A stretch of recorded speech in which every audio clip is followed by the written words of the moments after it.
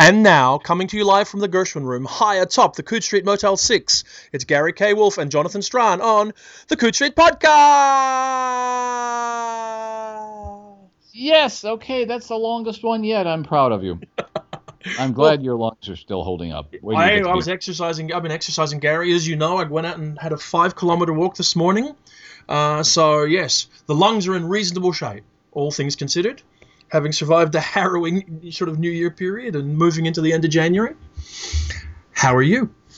We're doing well here. I mean, we had big news today because I have to say this because everyone thinks Chicago is brutal during the winter, and it has been cold. But today we had our first 1-inch snowfall in 330 days. That's 11 solid months without snow, and it was lovely. Actually, it was lovely to be out and walking in a small amount of snow, but it's nothing like the weather you have there. But nevertheless, it's been a pleasant holiday season, which is all over. I bought the last grandkid the last Hanukkah Christmas gift day before yesterday. That's a bit late, Gary. Well, he's in college. He was in from out of town, and it was just a matter of. So I started giving out gifts on December 13th or something.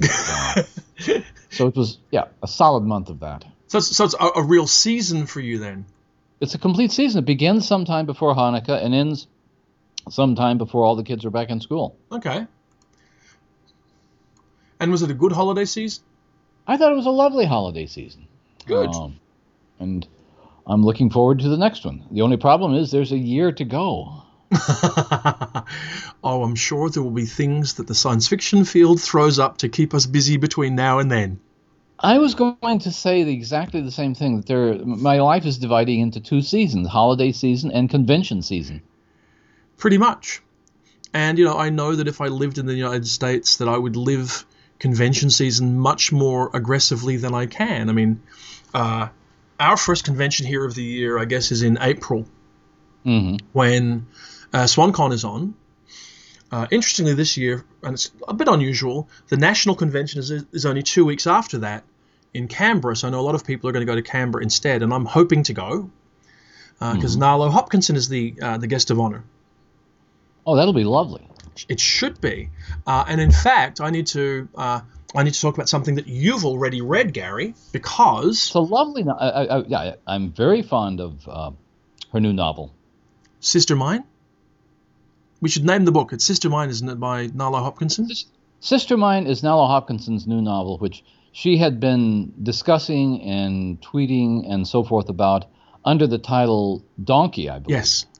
In fact, I think maybe we should get her on here because, assuming that I can arrange flights and everything else that needs to be arranged, particularly for Marianne as well, because my dear wife Marianne may well come with me this time, I am supposed to do the guest of honor with Nalo. Really? Do the interview, yeah. And so I need to read Sister Mine and a few other things before that time comes. And it occurs to me that a nice warm-up might be to do a podcast. Either that or maybe record the interview as a podcast. I don't know. We should certainly try to do something. Yeah. It's the first, well, really, not counting last year's The Chaos, which was her first YA novel, which was a lot of fun. This is really her first major adult novel since The New Moon's Arms, which I believe was 5 years ago. Yeah, I think you're right. Well, she was unwell for a period of time. She was unwell. She was her living circumstances were far less than ideal for a long period of time. She's very open about this, even in the acknowledgments to her book.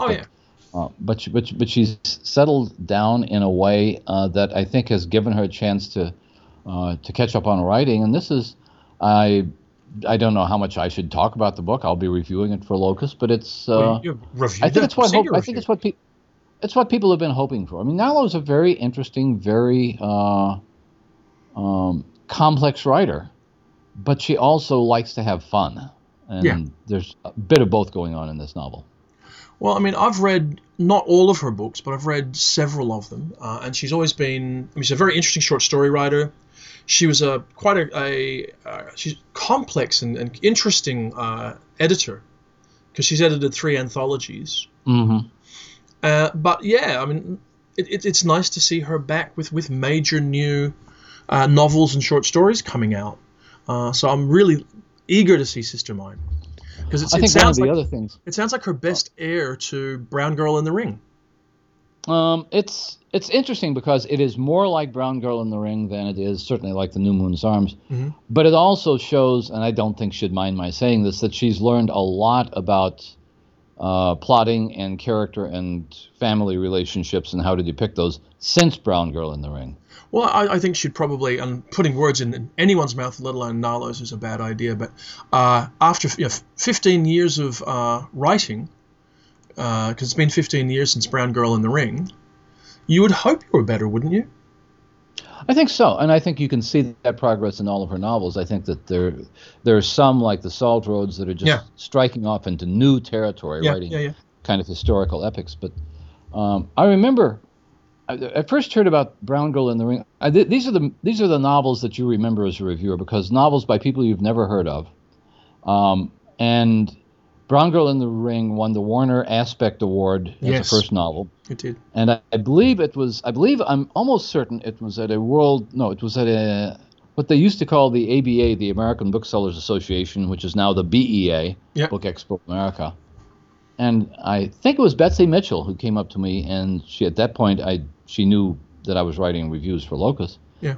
And she started telling me about this book, and I thought, this sounds really interesting, because whoever heard at that point of a Toronto Jamaican science fiction writer? Exactly. So she foisted a copy upon me, and I thought, okay, this is really, really exciting. It's like a little bit of everything. There's some terrific horror writing in it. It's a near future dystopia in Toronto. It's got Caribbean magic and folklore in it. It's got duppies in it. And so it was like everything that she had to write, she was writing in that. But it was dynamite. It was one of those novels where you think the same kind of reaction I had when I read Karen Lord's first novel, same kind of reaction I had this past year when I read Karen Tidbeck's Jagannath. Yeah. Where this is just something I haven't seen before. Yeah. And what's interesting, when you see that, you want to know if this writer is going to be able to grow with that kind of material, or simply repeat it. And Nalo's career has been very interesting since then, because she's never come close to repeating the material. No. But she's returned to something of the same setting and something of the same magic, with the new one, with Sister Mine. Sister Mine. Sister Mine. It's another footnote I have about not titles like that. Sister Mine, as a title, I'm sure there's a negotiation between the publisher and between Nalo, but Sister Mine is a very generic sounding, very mainstream sounding title. Yeah. Which, when you read the book, is not only utterly justified, but in fact pushes your reading of the book in a certain direction. It's a novel about two sisters. Sure. There's a part of me that wonders, though, this doesn't say anything like fantasy or science fiction. It says it could be a mainstream title as well as a fantasy title. Yeah. Does that make any difference? If it's fantasy or mainstream? Well, whether the title sounds fantasy or mainstream. No. I mean, let's start with the cover is pretty unambiguous. Yeah. I mean, it's a beautiful, rich cover. Very much in keeping with her earlier books. And I think, put it this way, I don't think a mainstream reader would have been put off by Brown Girl in the Ring, really. They may, in their mind, when they read it, slot it into a magic realist slot. Yeah. But I think they'd still get a lot out of it. And my guess is, though I've obviously, unlike you, because I didn't get a galley of it, I've not read Sister Mine, so I don't know, right? Oh, sorry. Yeah, no, it's fair enough. No, it's okay. Former reviewers don't get them the way you do. Or have the time to read them, frankly. You as editors, you get former galleys, which are called books.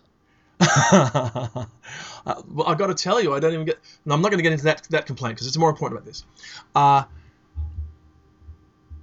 I think I'm confident that anybody picking this book up as a mainstream book would still find it fully rewarding. But it's interesting that, with the way it's packaged, I don't think it needs to be sold as science fiction.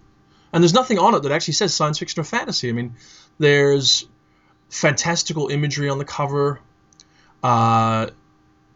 There's a guitar, there's music, there's a black face, there's all sort of thing. I don't know. Actually, I'd be interested to see how it would sit in a mainstream bookstore and how people would react to it. it's not immediately genre, but I think that's fine because I don't think she's immediately genre. She's definitely genre, but not immediately genre. Splitting hairs. Splitting hairs, but I mean, this is less. If you're using that sort of vague, mainstreamy term, magic realism, in the traditional literary sense, where there are a few magical things carefully controlled within the context of a realistic novel, The New Moon's Arms was much more magic realist than this is. Yeah. This is a fantasy novel. Okay. This is I was tempted, and I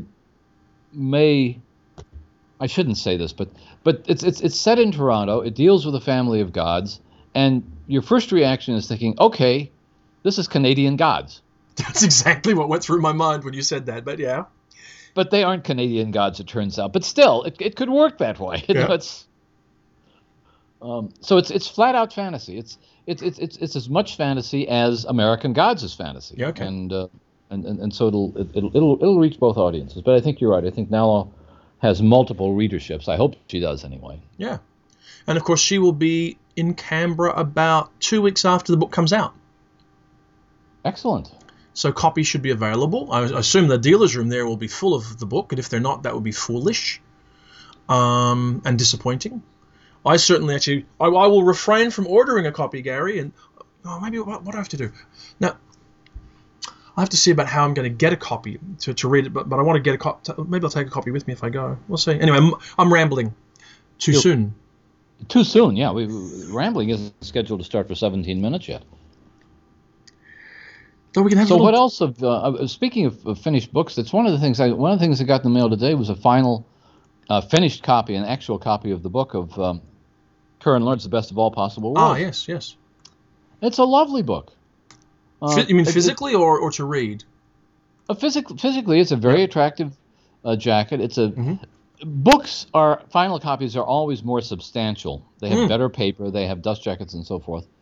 And there is this. I don't know if it's a psychological thing. I've asked myself about it a few times. When you're reading something in a galley or an arc, or even more so when you're reading something just as a raw text file from a manuscript. Yep. Or when you're reading something online, such as the new Bruce Sterling novel, there's a different feeling. There's something imposing about having a serious-looking book in your hands. It has a dust jacket on it and a nice cover design that makes you psychologically think, this is a serious thing. This is a product which somebody has put some money into designing, and when you're not looking at that, you don't have that reaction. You have the reaction, this is a bunch of words.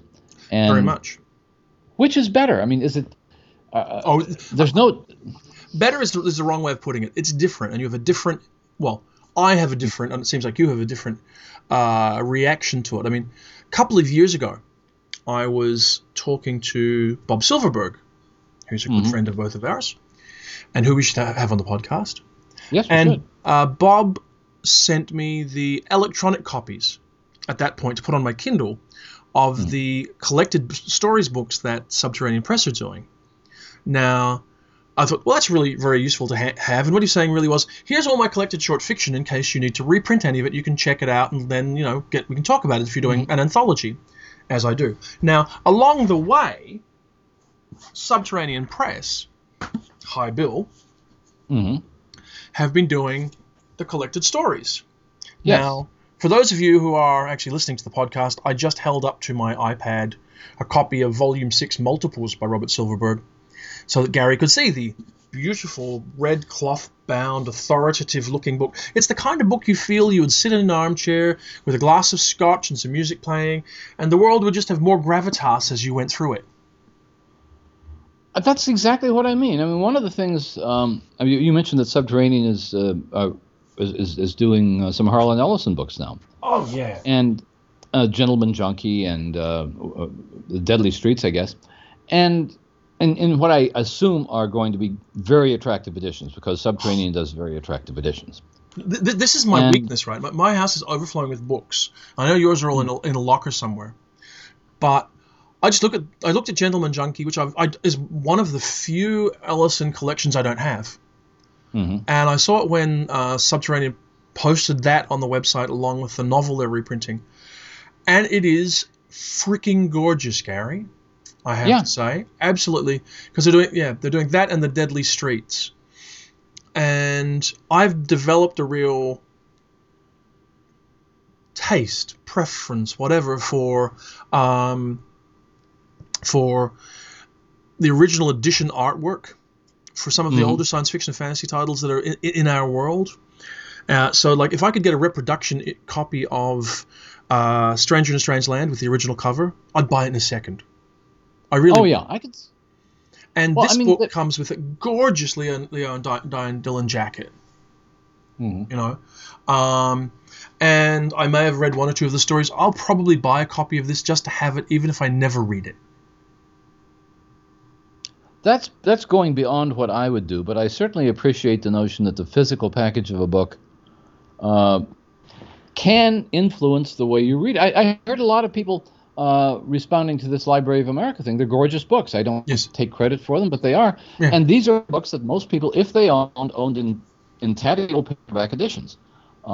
So having a book which has seen most of its life, most of Harlan Ellison's books, I've seen most of their life in paperback editions, in a really attractive edition, almost invites you, if not forces you, to take the book a little bit more seriously than you otherwise would have. Yeah, absolutely. I mean, a lot of this has to do with what the nature of ebooks is. Yeah. There's something, well, a good example, I'm just talking about the psychology of reading, not about the content of the book.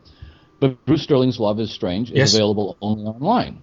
Yes. It has a cover design, but it's still, I read it on my Kindle. Yes. And I thought, well, I felt like I was reacting to words apart from a package. I didn't know where it was going to end. I didn't know how much it felt. I didn't know how much it weighed. There's not a product there. Yeah. And I'm not sure I would have reacted to it any differently had I had a physical book. But I might have. I don't know. Yeah. And I've not had enough time. I've never done this test of actually reading the same book. No, I haven't. Online on a Kindle and then reading a physical book. I don't think you can do that test. Well, I have had one or two occasions where, now that I think about it, where I happen to have had a galley or a final and I've got an electronic copy, and maybe I've, for some reason, swapped back and forth between the two. And you do, well, I've had, you do feel differently about it. Yeah, sorry, you go ahead. Well, here's an example. What was your feeling on that when you had the? I don't know. I didn't really think about it at the time. In retrospect, I think what you sort of do is you transpose your feelings about the print book onto the ebook a little bit. The print book is the dominant emotional reaction, I find. The print book has, if you use the word gravitas, it literally has gravitas. It has weight. Well, yeah. But you mentioned anthologies, and I've done this. Actually, I've done this once or twice with the Best of the Year anthology, where I would get an online copy, and at some point, the finished copy arrives. Not the finished copy, but the ARC. Yeah. Because now there are three stages of a book. You know, there's the e-copy or the manuscript or the e-ARC, and then there's sometimes the physical ARC, less common than used to be, and then there's the finished book.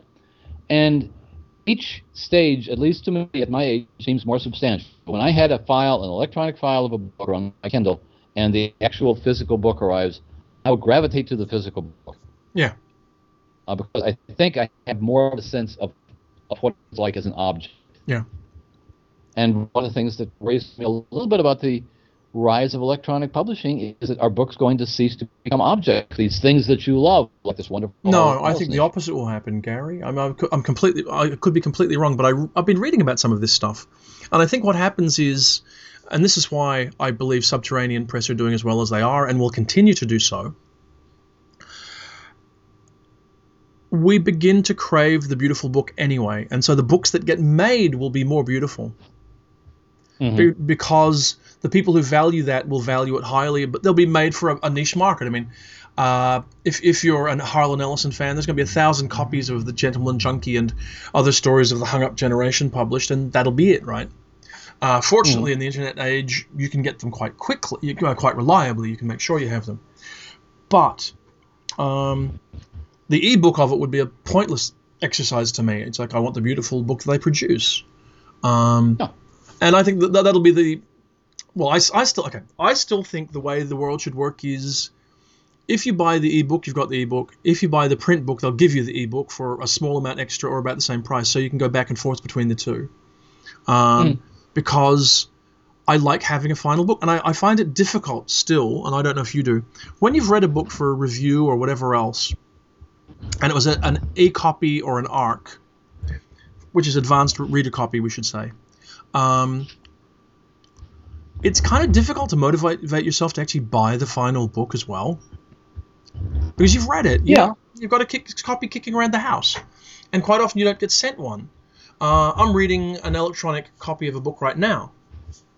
I'm reading Neptune's Brood by Charles Stross, his slow space opera, which I'm really enjoying. It's a really interesting book. And the whole idea of it, and the whole idea that if you have sublight travel, if faster the speed of light travel isn't possible, then on what timescale does culture operate? On what timescale can economics, intersolar system economics work? So you can have fast money, that's actually current stuff, and medium money, and then slow money, which is complexly set up stuff that basically never changes in value, or changes in value over generations, and all this sort of thing. Fascinating stuff, really.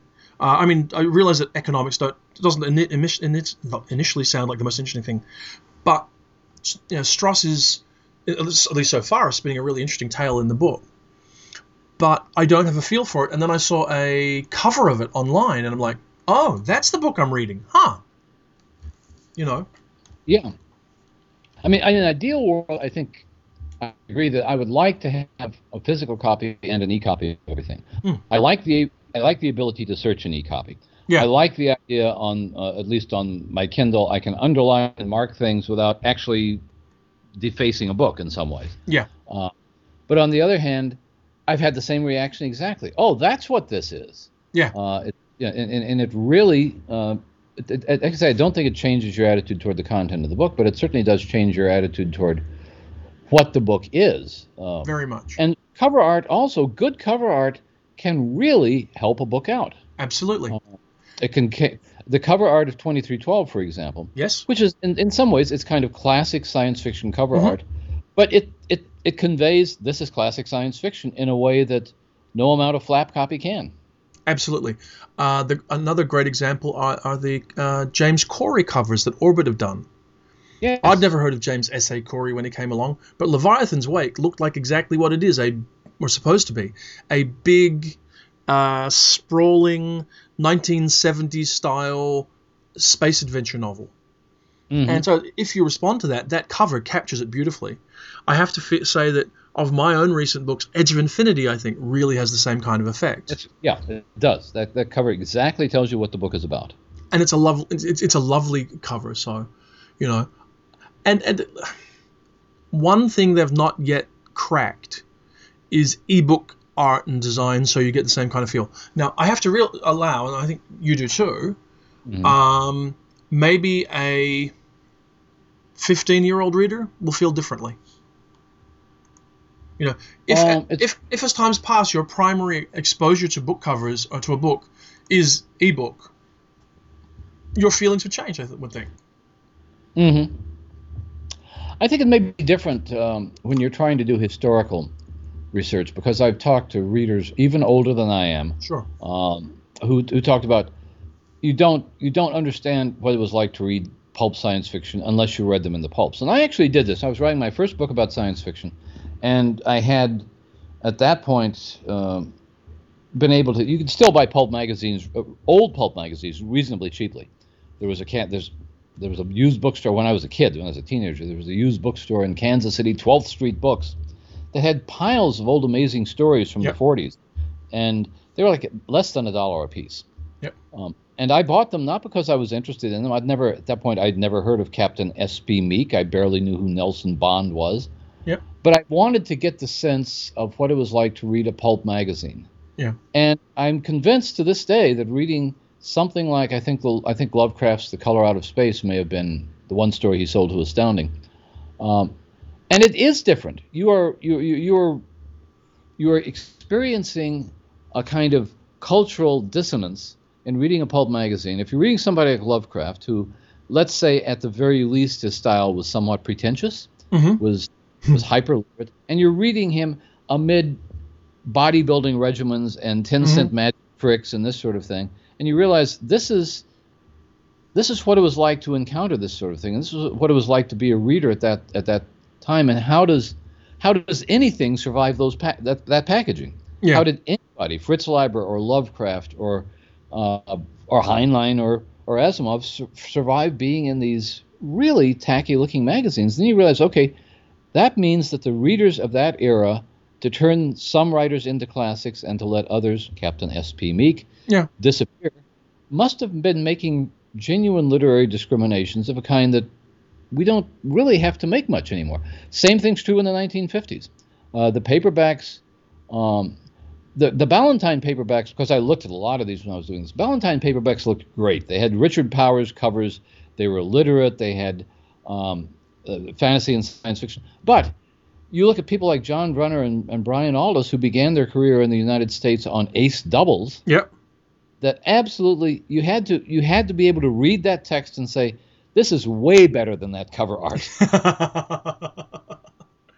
Well, I guess what we're really saying, and it's just an extension of an old observation, a very old one, that the frame influences the art. That context is everything. I think it does. And the context of reading an ebook is different from reading a print book, even though it's the same text. The context of reading a short story is changed when you put it in a collection or in an anthology or in a magazine. A magazine is different if it downloads seamlessly onto your iPad than it is if it's found in a pile of moldering old pulps in an attic. I think that you're right, and I don't think it's necessarily the medium. I think the context is true. The medium, you're right. A 15-year-old might want to read a novel on an iPad. Part of the problem, I've not seen much e-publishing that looks like it's well designed for an iPad. The Kindle I have is it's a black and white Kindle. It's not a Kindle Fire, but it's a non-color Kindle, which means that it has advantages. It doesn't reflect, but nevertheless, nobody's designed anything good for a Kindle because nothing looks good on a Kindle except type. Yeah. Now, when you start getting the new Nooks and the new Kindles and the iPad and that sort of thing, and I've read a number of books and stories on the iPad. They're not designed for the iPad. They don't take advantage of the kind of gorgeous colors and things that they could take advantage of. You're starting to see it in magazine design much more, because magazines, of course, have realized that the iPad, etc., Kindle Fire, the tablet environment is its only future. Yes, that's where it's going to live or die. And so, for example, just the other week, Rolling Stone magazine rolled out an app to view its magazine on. And it's an enormously satisfying way to read it. It's really nice. I mean, we should say as well, without going to the extent of an app, Locus, I personally find Locus much more pleasurable to read than I ever did in the past. I find it both ways. I mean, there are things in Locus magazine, navigating through the contents, reading the interviews, reading the reviews, I find much easier on the iPad. Yeah. When we get to things that are still very important, at least for people like me, the books received or the forthcoming books, I tend to find that easier to deal with in the print magazine. That's interesting, because what I find is I can bump up the type size, because of course Locus has always had to run those lists and things in tiny, tiny type. Yeah, that's true. So, it's much easier to sort of read them in the e-edition, I find. And so that's an area where it's a bonus. So. And the other magazine, which I'm very fond of on the iPad, is the New Yorker, which is one of the first magazines to have a complete redesign for its pad version, and it is it's much more attractive. I mean, everything is brighter and crisper and clearer and flows. You scroll. You're reading a short story, and you scroll down, and you have the whole story. You're not being interrupted by things. Yep. You scroll left, and you're turning the page. Exactly. But also they haven't stuck too slavishly with the animated appearance of page turning. That fake. There's a version that they did which is kind of a fake look kind of thing, where you see like an animated page go over and all this kind of stuff, and it doesn't really work. But I don't know. That's a transitional technology, because you're going to get to the point now, and probably within a few years, when these 15-year-olds you're talking about what is that fake page? They don't even know what it is, because they're not used to turning pages in a magazine. No. And in fact, weirdly, actually, in my day job where we do web design work, someone was actually asking for this for what we do. And we're going like, but nobody wants it. It's crazy stuff. So yeah, whatever. So anyway, so I guess what I'm trying to think back now to what the point of this long digression was into reading ebooks. Yeah, that's really what it amounts to, and it came up in my mind simply because Love is Strange, which is a strange novel, is only an ebook, and it's the first time that I, as a Locus reviewer, I think maybe the first time I've ever, well, I got it myself, but I've ever been in the position of reviewing an ebook only publication. Okay, we've had one or two of them around, so actually. Tell me about this book. I mean, it's a curious book because, I mean, Bruce made a throwaway reference to it in an email last year that he'd written a paranormal romance for a bit of a giggle. And, of course, I think the opening chapters of it formed a short story that came out last year that I put in the year's best. But what do you think of the novel? I'm not sure it's entirely successful. I think it is a paranormal romance. Yep. It is very much a romance. He is writing romantic dialogue that would have been not out of place in 1930s Hollywood movies. I mean, he needs me, I must fly to him kinds of things. Really. Yeah. And it's one of the things where, with that particular character, and, well, the main male and female characters who are the romantic leads, both have dialogue which at times seems to be a parody of romantic novels, but at the same time you're meant to like the characters. Yes. Now, that's sort of the affective, character-based part of it. There's a second part of it, which is clearly what I think he wants to get at. The two characters are, one is a futurist. He's an accountant who's a trend analyst. They meet at a trends analysis conference in Capri, which is the part, actually, that was in your year's best.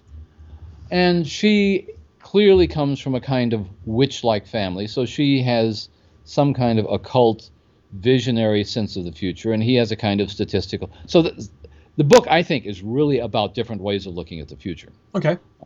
And I think intellectually, everything Bruce Sterling does intellectually works. Yep. Because he thinks through his ideas. At the level of character, and there's a subplot involving a retired American academic who's trying to track down a lost Cupid statue, which was commissioned by a 19th century American woman novelist, who turns out to be a real novelist. And that subplot is fascinating. But I'm not sure any of these things really come together. Okay. In the sense that they should. I think that some of the dialogue is appalling, frankly. Let's be kind and call it stylized, shall we? Well, okay. But at the same time, the thinking behind ways we apprehend the future is really provocative. Yeah. The paranormal part, as I say, is entirely in her hands. She has a sort of paranormal vision. Oh, and there's a little bit of a voyage to Arcturus at the end of it, but I won't even try to explain what that is. Good man. So, okay. so tell me, so you're actually reading far more than I am at the moment for various reasons. How is 2013 shaping up, Gary? I think 2013 looks like a promising year. I'm not sure everything that's going to be coming out, but so far it's the things I've been reading are solid, if not revolutionary. I mean, Karen Lord's second novel is a 2013 novel, isn't it? It is indeed. Yeah. And it may be a harbinger of the year. It's in some ways an old-fashioned science fiction novel. In some ways, it's a very Le Guinian science fiction novel. Okay. It, interestingly enough, is also a very romantic novel. Okay. So this may be one of the years in which, I don't know, romance and science fiction finally, figure out some way to negotiate a relationship, which they have utterly failed to do for the last 100 years. Okay. Now, The Best of All Possible Worlds, I think, is out in March, actually. And maybe we'll talk about it a little bit more on a future podcast, I hope. But you've also read the new, Caitlin R. Kiernan / Kathleen Tierney novel, Blood Oranges. Which is, I've read that, Blood Oranges, which is not... it's not a Caitlin Kiernan novel. And this is one of the things that sometimes I question when writers use pseudonyms. But I think Caitlin, and we've talked to her about this on this podcast. Mm-hmm. I mean, she knew that The Red Tree was a good novel, and she knew that The Drowning Girl was a better novel, and she's on a real arc of writing major literary fiction. Mm-hmm. Blood Oranges is a parody of every paranormal romantic cliche that you could think of, and it's very funny. It's very tough. It's very violent in places, but it's not Caitlin Kiernan trying to do the next thing in the succession after The Drowning Girl. Yeah, I think she's made that very clear on her blog. In fact, that extremely clear. Yeah. Okay. And actually, I think the thing that'll count as the next major, actually, interesting, the thing that I think was going to count as the next major Caitlin Kiernan work is only going to be very available under very specific circumstances. Oh, really? Oh, yes, very much. Well, you may be aware that Caitlin has a new collection coming out from Subterranean Press, a book called The Ape's Wife and Other Stories. No, Now, I don't know. Well, there you go. Now you do. The Ape's Wife and Other Stories is coming out, I think, in July. Mm-hmm. And if you splurge on the limited edition, which I certainly would, it comes with a bonus hardcover called Black Helicopters. Black Helicopters is an original 26,000-word novella that Caitlin calls the next best major thing she's done after The Drowning Girl. Which I think makes the limited edition, and it sounds like I'm just shilling for Subterranean, doesn't it now? But it's the next thing you have to have. I mean, I think the signed limited is going to be completely essential. Well, doesn't she have the second volume of The Best of Caitlin Kiernan also coming out this year? No, I don't think it's this year. I think it's next year. Oh, so it's going to be a while.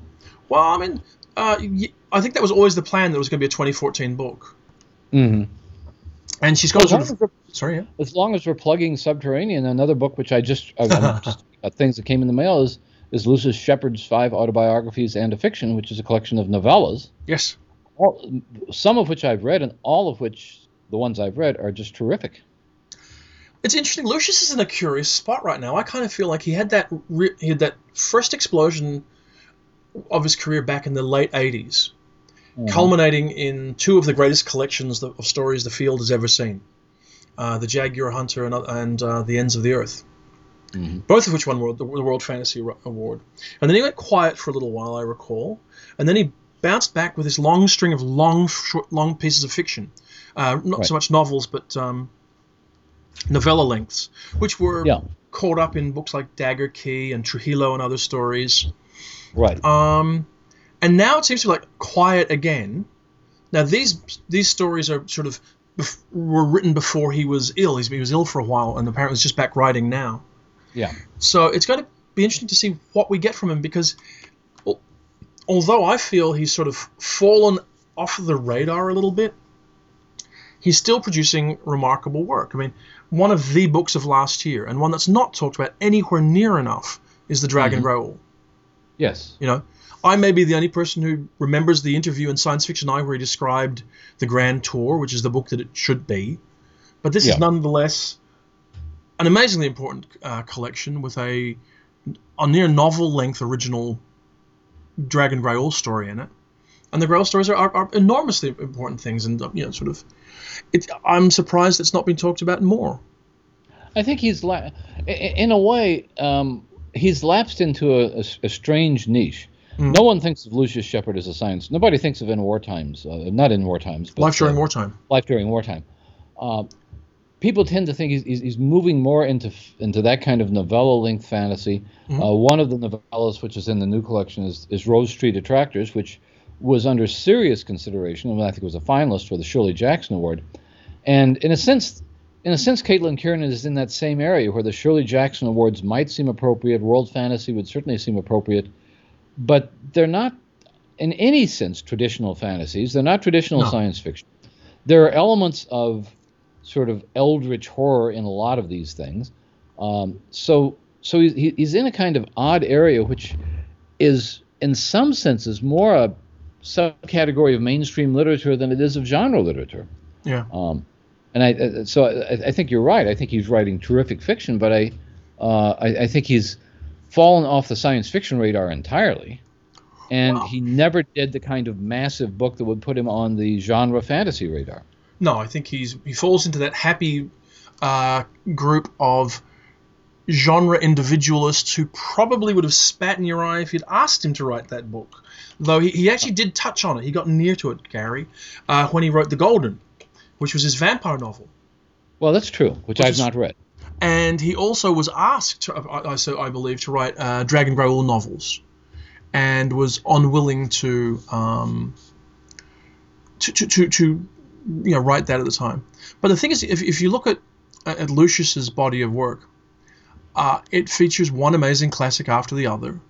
It is idiosyncratic. It is powerful. It is often very aimed at a kind of a street level, no matter what he's doing.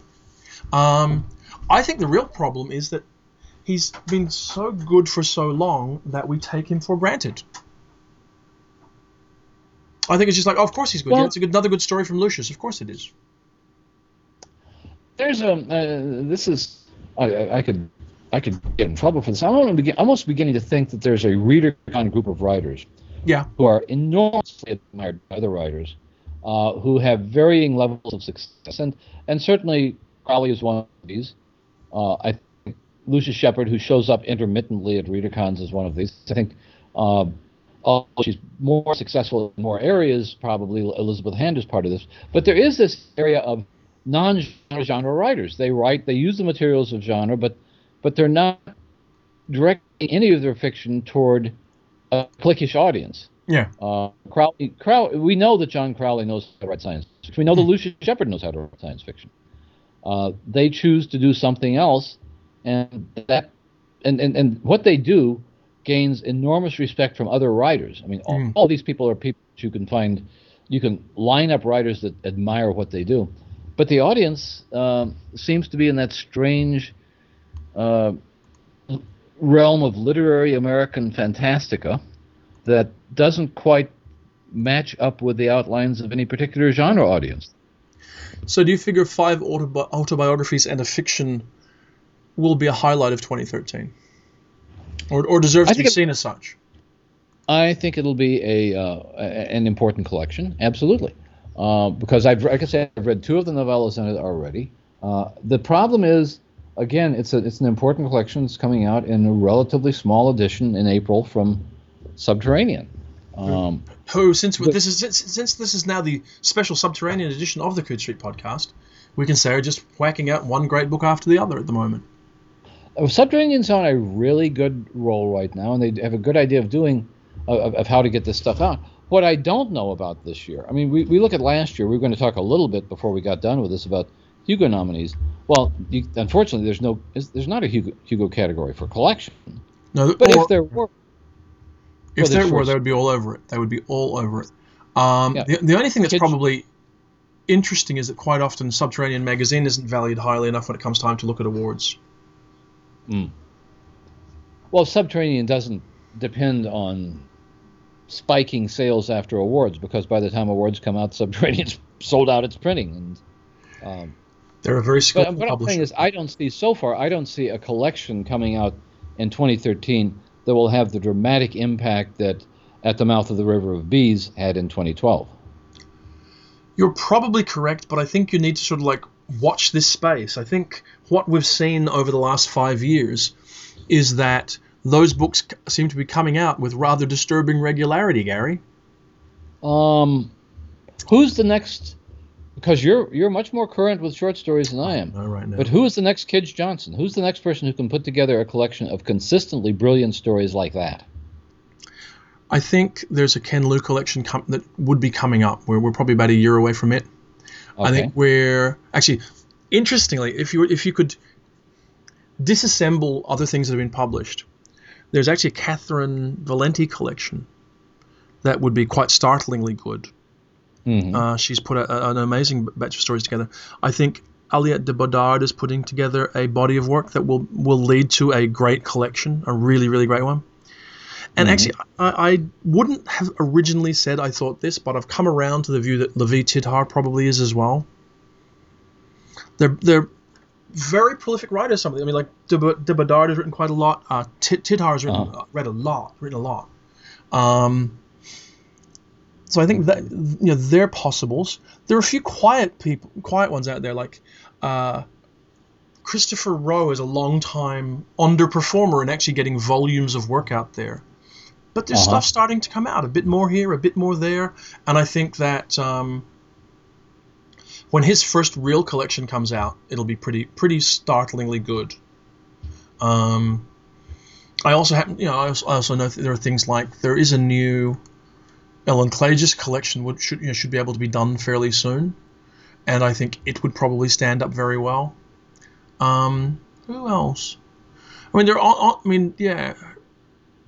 Those ones off the top of my head. We could see the Kij Johnson collection coming because there were those multiple award nominations over 2 and 3 successive years. Yeah. So it's clear that this was going to be a major collection when it came out. Yeah.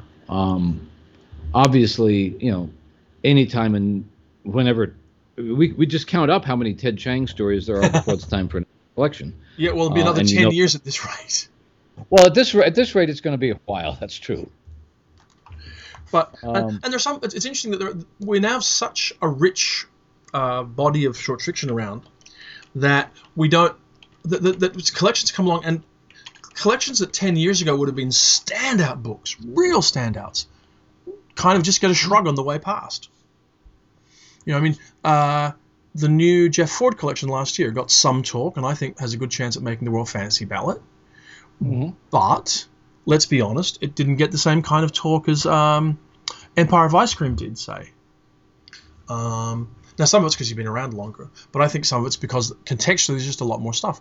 Elizabeth Bear had a collection come out at the end of the year. Right. Came out from Prime, and has some great stories in it. This is Shoggoths in Bloom. And yet, really, not much talk about it.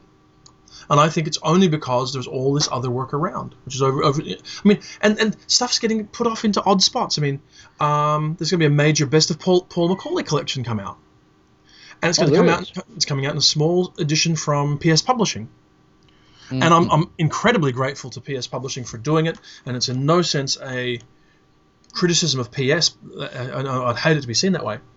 But it's the kind of book you'd love to be seeing done by a major publisher in an edition of thousands and thousands and put out in all the bookstores.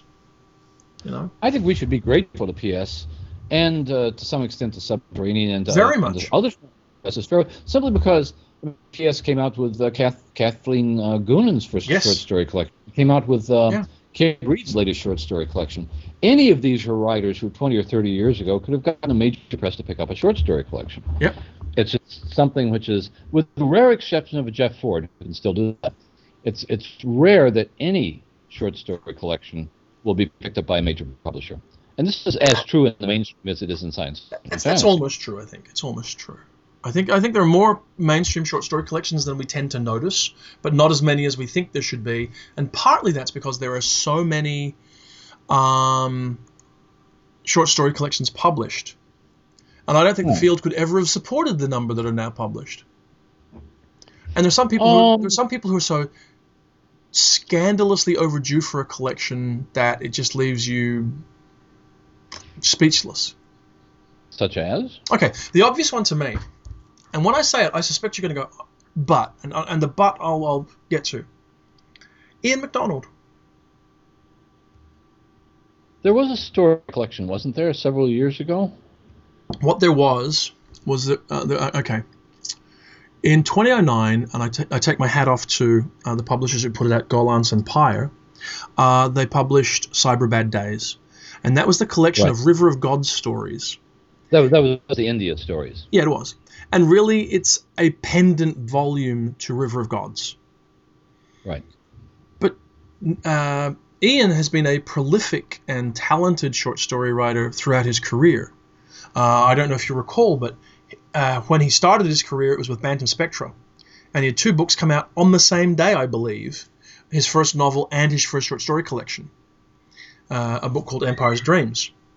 He hasn't had a non-themed collection or whatever since 1992. That's the one. Okay, that was one of the first, because that was one of the very first books I reviewed for Locus. That's what I was thinking of. Yeah. What was the title of that? Speaking in Tongues. Yes, Speaking in Tongues. So it's been 20 years since he had a proper collection, never mind a best of.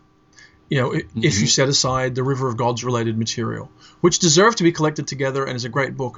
But there's this incredible wealth of other stuff, major stories, most of which are out of print these days and unavailable, and really which should be collected. And it's a great pity that they're not, What? That just strikes me as odd because he's become a fairly commercial writer. He's going to be a CFA this year. I'm going to ask him why he doesn't have more. Probably because there's no one to buy it. I mean, I remember suggesting to someone doing a best of Ian MacDonald, and they were reluctant. But I would have loved to have worked on the book. I think it would have been a great joy to have a chance to do that. I would think so, yeah. Anyway, let's shift around as we move later in the podcast, in this rambly podcast that's unstructured and unthemed and all that.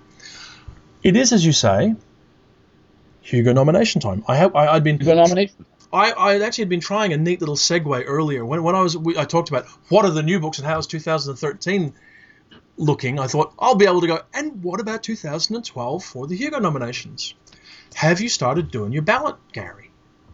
I did start doing my ballot, and then I got kicked out, and I didn't get past the best novel category. It seemed to me to be a fairly, well, I wouldn't say an easy category. It was easy to find 5 novels to nominate. Sure. But one thing did occur to me when I was looking at them, because one of them, which I think is no surprise to anybody because we've talked about it enough on the podcast, would be Kim Stanley Robinson's 2312. Another one, though, which I think would actually get my vote as the best science fiction novel of the year, was M. John Harrison's Empty Space. Sure. Now, here's the problem. Another novel which I would cheerfully have nominated is Blue Remembered Earth. Sure. Speaking of our friend. Yes. Al Reynolds, yeah. Both of those books are coming out in the United States either within a week before or a week after the Hugo nominations are due. That happens. Well, now, I do believe a friend of this podcast, Cheryl Morgan, who have not called on too often of late, so hello, Cheryl, friend of this podcast. She will probably correct me, but I believe there's a provision for those books to be reconsidered the year after if they want to, I think. I don't know. She's probably right. If a book is not widely available, I don't know what... Well, that's me paraphrasing, recalling what she may have said. So let's not say she may be right on that, but I'm sure she will. Cheryl will pop in and clarify. But that's my recollection. If you explain us the rules, Cheryl, we will repeat them on next week's podcast. But my point is that what I thought was the best novel of the year is coming out in the United States from Nightshade, I think 5 days before the deadline, and I think Blue Remembered Earth is coming out months later, in May or June or something. If they can be reconsidered the following year, that's fine. But nevertheless, aren't you splitting a vote then? Sure. And here, another question. If the Hugo Awards were being held in London this year instead of in 2014, wouldn't those books be easy top contenders? Probably. That's what happens when the Worldcon moves around. Well, that's my point. The Worldcon, who wins the Worldcon depends in part on where the convention is held. Yes. Yes, there is some truth to that. I mean, Greg Egan won his only Hugo in Australia, unsurprisingly. Mm-hmm. You know, a book which I wrote an essay for, the Cambridge Companion to Science Fiction, which Edward James and Farah Mendelssohn edited, won a Hugo in Glasgow. Yeah. I can't imagine it's having won a Hugo in, let's say, Anaheim. No. And it's certainly true that something like Empty Space by M. John Harrison would have been exponentially more likely to win the award that it quite richly deserves. Mm-hmm. And there are a number of quite richly deserving books this year. If the London Worldcon was this year instead of next, yes. I think it's true. I think you're absolutely right. So, which doesn't mean the books don't get recognized, but it's something that, again, comes up. A lot of people haven't seen them. This comes up in every awards situation I've been involved in, where you have judges. The World Fantasy Award always has a European judge. The European judge always has a little bit of difficulty getting a hold of some of the stories and novels. Sure. The Hugo at least has the Hugo packet. Yes. It can't be made available until the nominees are in, which means that the short stories, it seems to me, have a more level playing field. Yep. I guess so. They're fairly widely available, but even that's not always true. Because if you begin to read around, you'll find short stories published in small press books and whatever else. They can be quite difficult to get hold of at times. So I don't know. I mean, I noticed that all of the books that you've mentioned so far, though, have been science fiction titles. And, of course, fantasy titles are also eligible for the Hugo. the best fantasy novel I read last year was The Drowning Girl. And The Drowning Girl is on my ballot. But do most people see that as a fantasy novel? Like I say. I don't know. I did.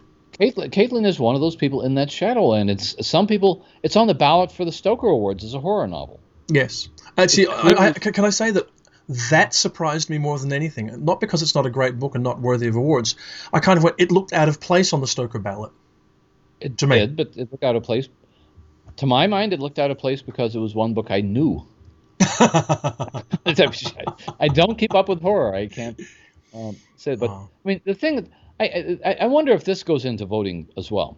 That The Drowning Girl, it seems to me, is a very likely candidate for a World Fantasy Award. Yes. I think it's deserving of a World Fantasy Award. Yes. Now, this may be convoluted, paranoid reasoning, but since World Fantasy Convention excludes science fiction, and the World Science Fiction Convention does not exclude fantasy, are there people who might be reasoning, well, The Drowning Girl is a shoo-in for a World Fantasy Award, so I'll vote for something else for a Hugo Award? Yeah. That very well may, and I know people, in fact, who enforce that decision themselves. They go, I don't care that the Hugo covers science fiction and fantasy. I'm only going to nominate science fiction. And hey, that's a personal call. Mm-hmm. I think would be a little disappointing. I think now, I mean, since the readership have deliberately for a long time made the Hugo specifically science fiction and fantasy, I would want to go along with it. And I like the idea of there being a ballot that's going to have 2312 and The Drowning Girl and Empty Space on it. Mm-hmm. I think that embracing that possibility is something that we should do.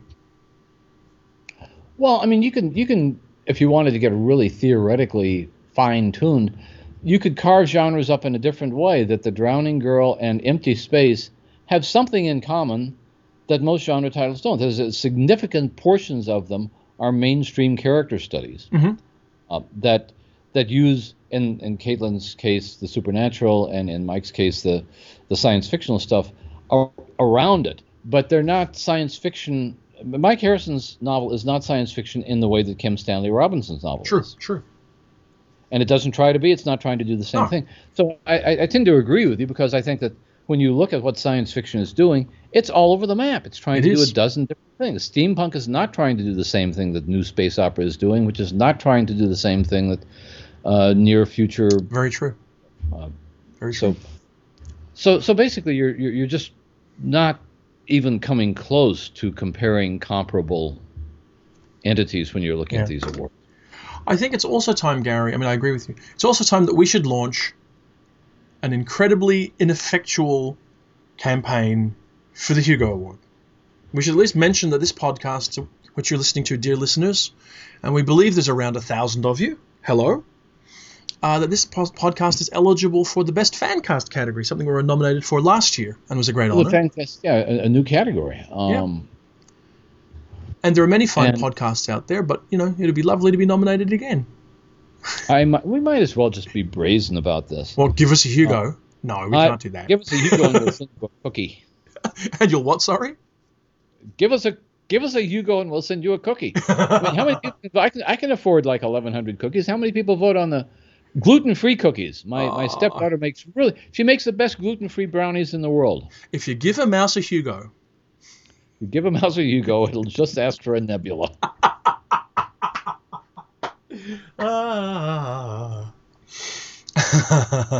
I can tell you've been reading books to your daughters. I have indeed.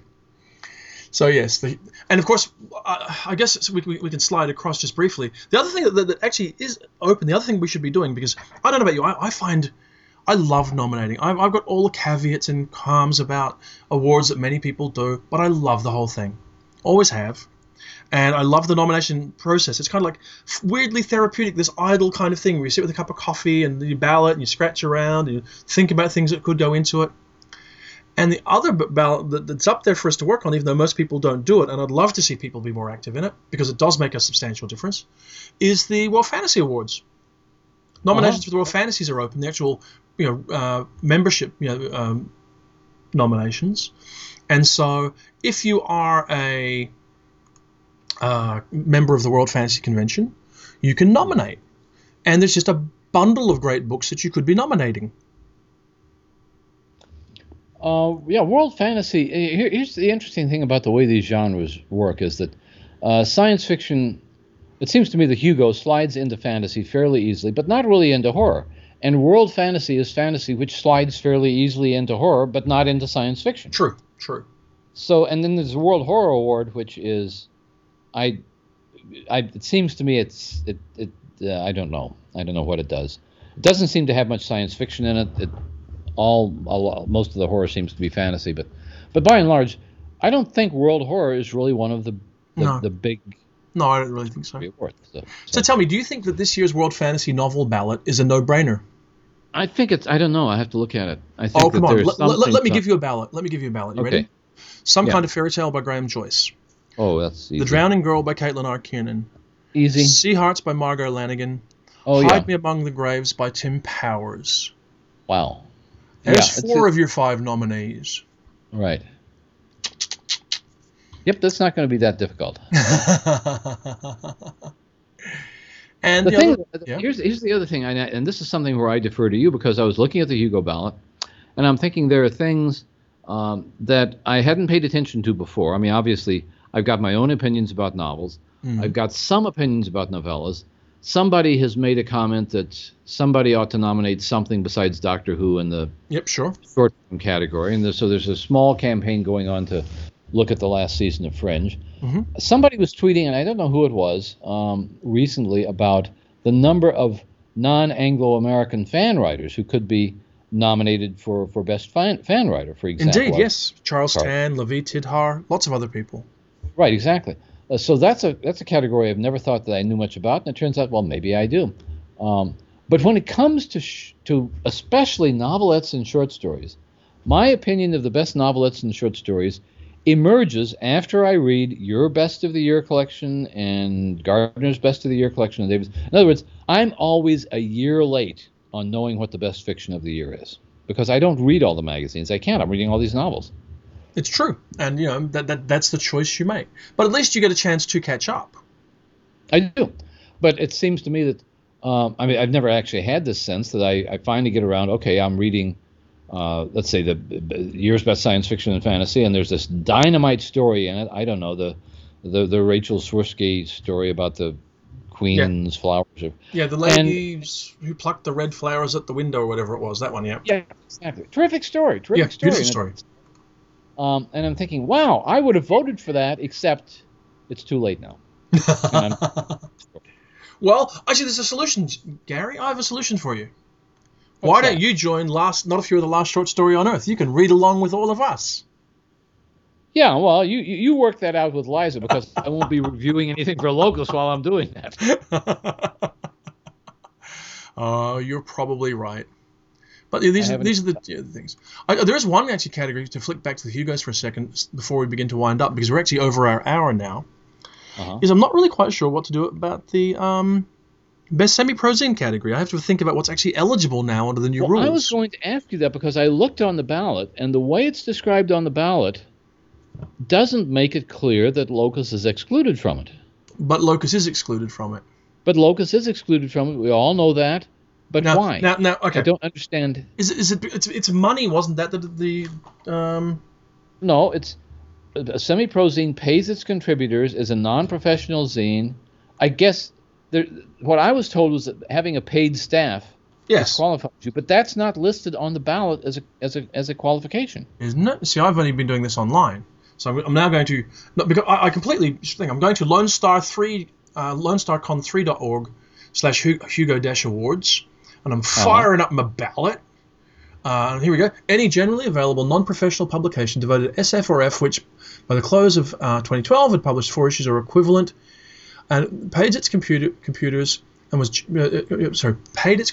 and/or staff in other than copies of the publication, and was generally only available for paid purchase. That seems to say that Locus is available. Locus to me.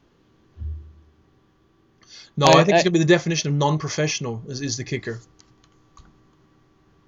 Somewhere they're going to define non-professional in the Hugo rules, and it'll be money. we need Cheryl and Kevin Stanley, our legal consultants, to let us know what this actually means and what the intent of the motion was when it was passed. We could do that. We haven't haven't spoken to our Cheryl in quite some time, so that might be something to do. Uh-huh. Yeah. But when we get down to those categories, there are always things. They're the categories that I look at. And there's the best. Yep. Let's face it, it's the best movie category. It's the best dramatic presentation, long form. But there aren't any Broadway plays that are ever nominated for that. So it's the best movie award. Yeah. And then you're stuck with, well, okay, Prometheus wasn't that bad, and I just almost never nominate in those categories. Okay. There are a few categories that I used to skip completely. I skipped the graphic story for quite some time, though now I vote in it, and I got some quite clear thoughts on it.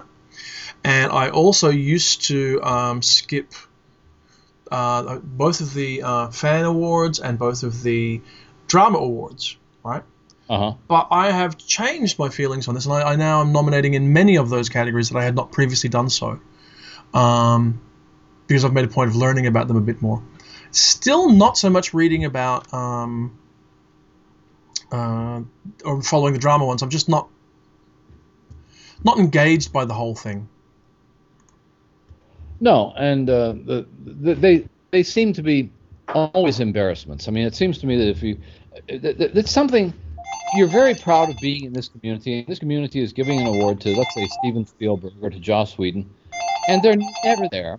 They don't care if they've got the award or not, and they're and you're almost embarrassing yourself. Years ago, I was at an organization called the Popular Culture Association, which still has an annual convention, and we decided one year to give the Popular Culture Achievement Award to Mary Tyler Moore. No, she's fine. She's watching TV. Which is the height of the Mary Tyler Moore show, a sitcom here in the United States.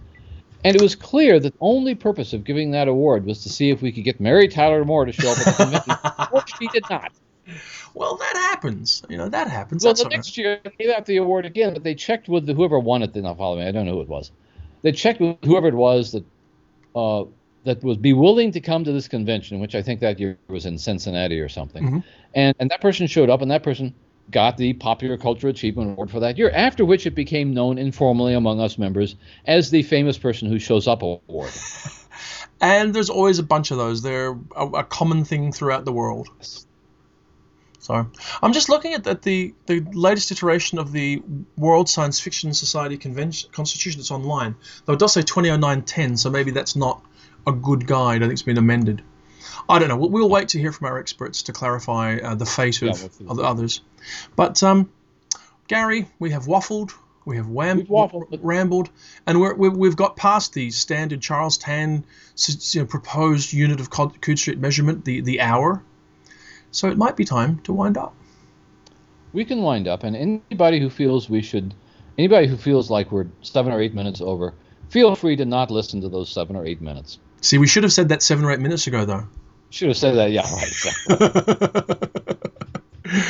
Okay. Well, on that cheery note, I think we're going to try and find some guests sometime soon. But it is, as always, a pleasure to have spent some time chatting with you. And I will look to see you next time on the Coode Street podcast. Next week at the same time, same station. Same bat time, same bat channel.